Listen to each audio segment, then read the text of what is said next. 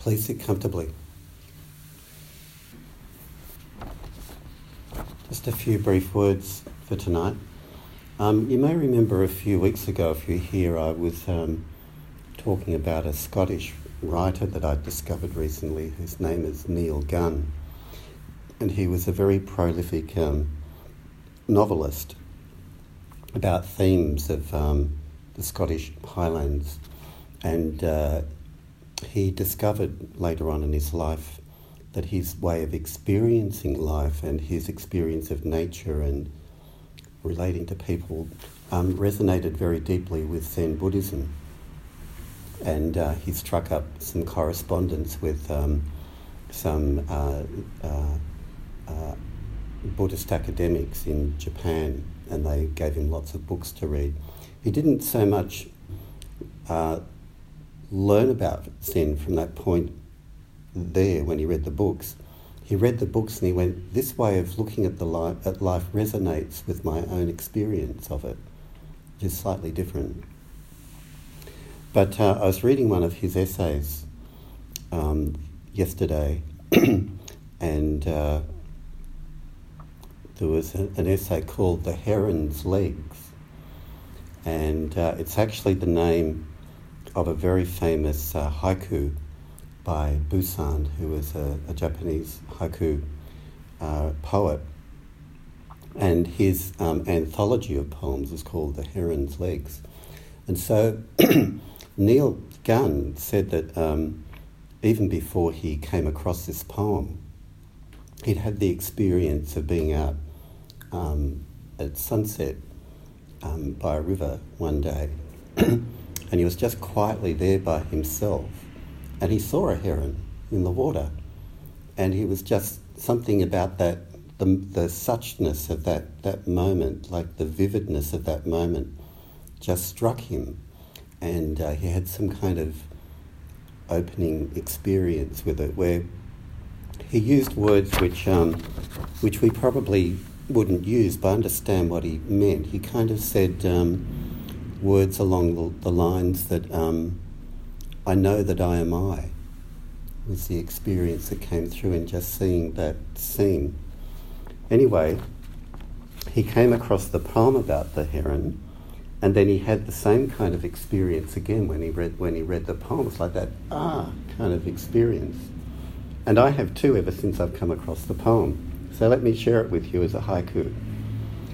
In the evening breeze, the water laps against the heron's legs.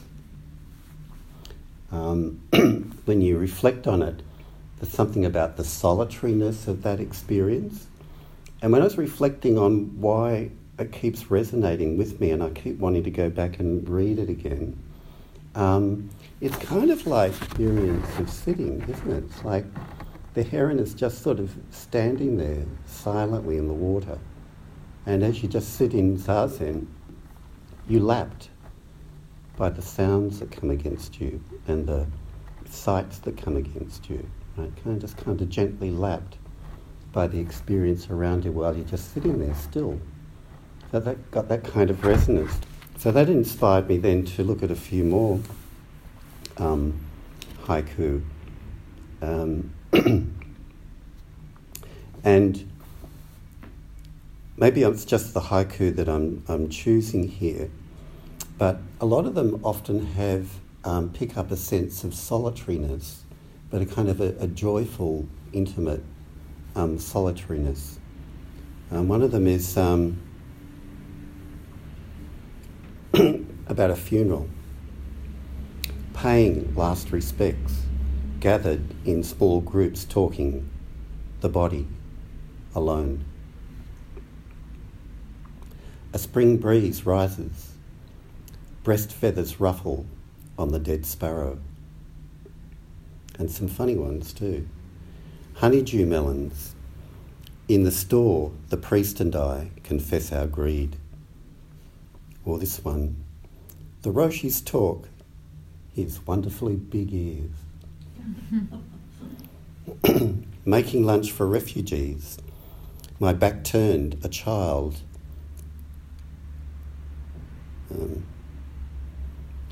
making lunch for refugees, my back turned, a child picks through the garbage pail. Cucumber, unaccountably cucumbering. Sand, sundown, sea, nobody's dog watches with me. It's some of the spirit of haiku.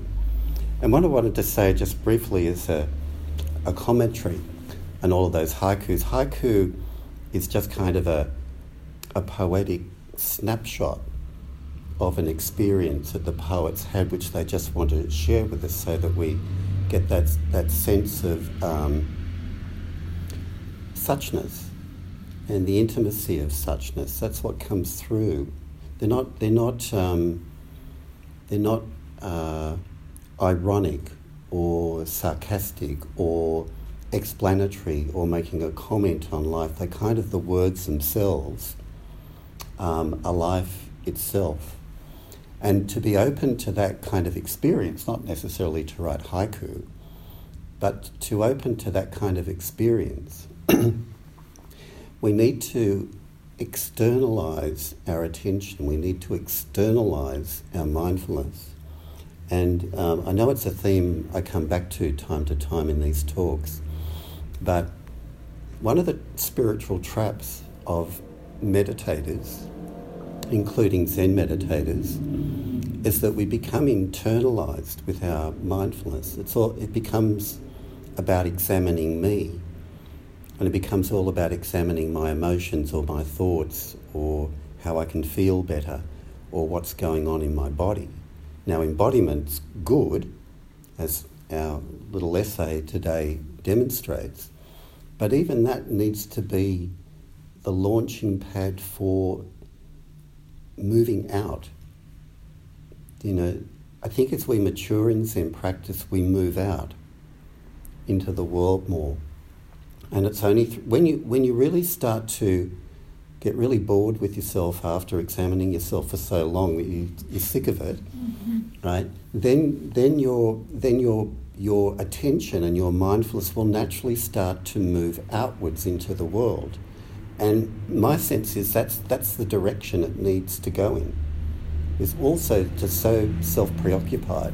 And then when your mindfulness naturally turns out into the world, that's where you see the heron, and you see the heron's legs, and you see all the different circumstances of nature and social quirky things that kind of happen. And because if you're just caught in this dream, it just all goes by, and you never see it at all. Right?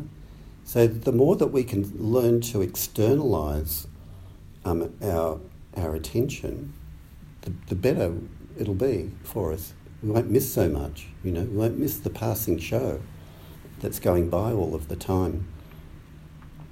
And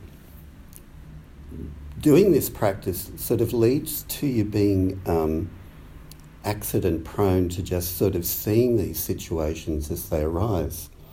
There is a word in Japanese which is noto, and noto is a sort of onomatopoeic word which means suddenly, just pop, kind of means pop suddenly.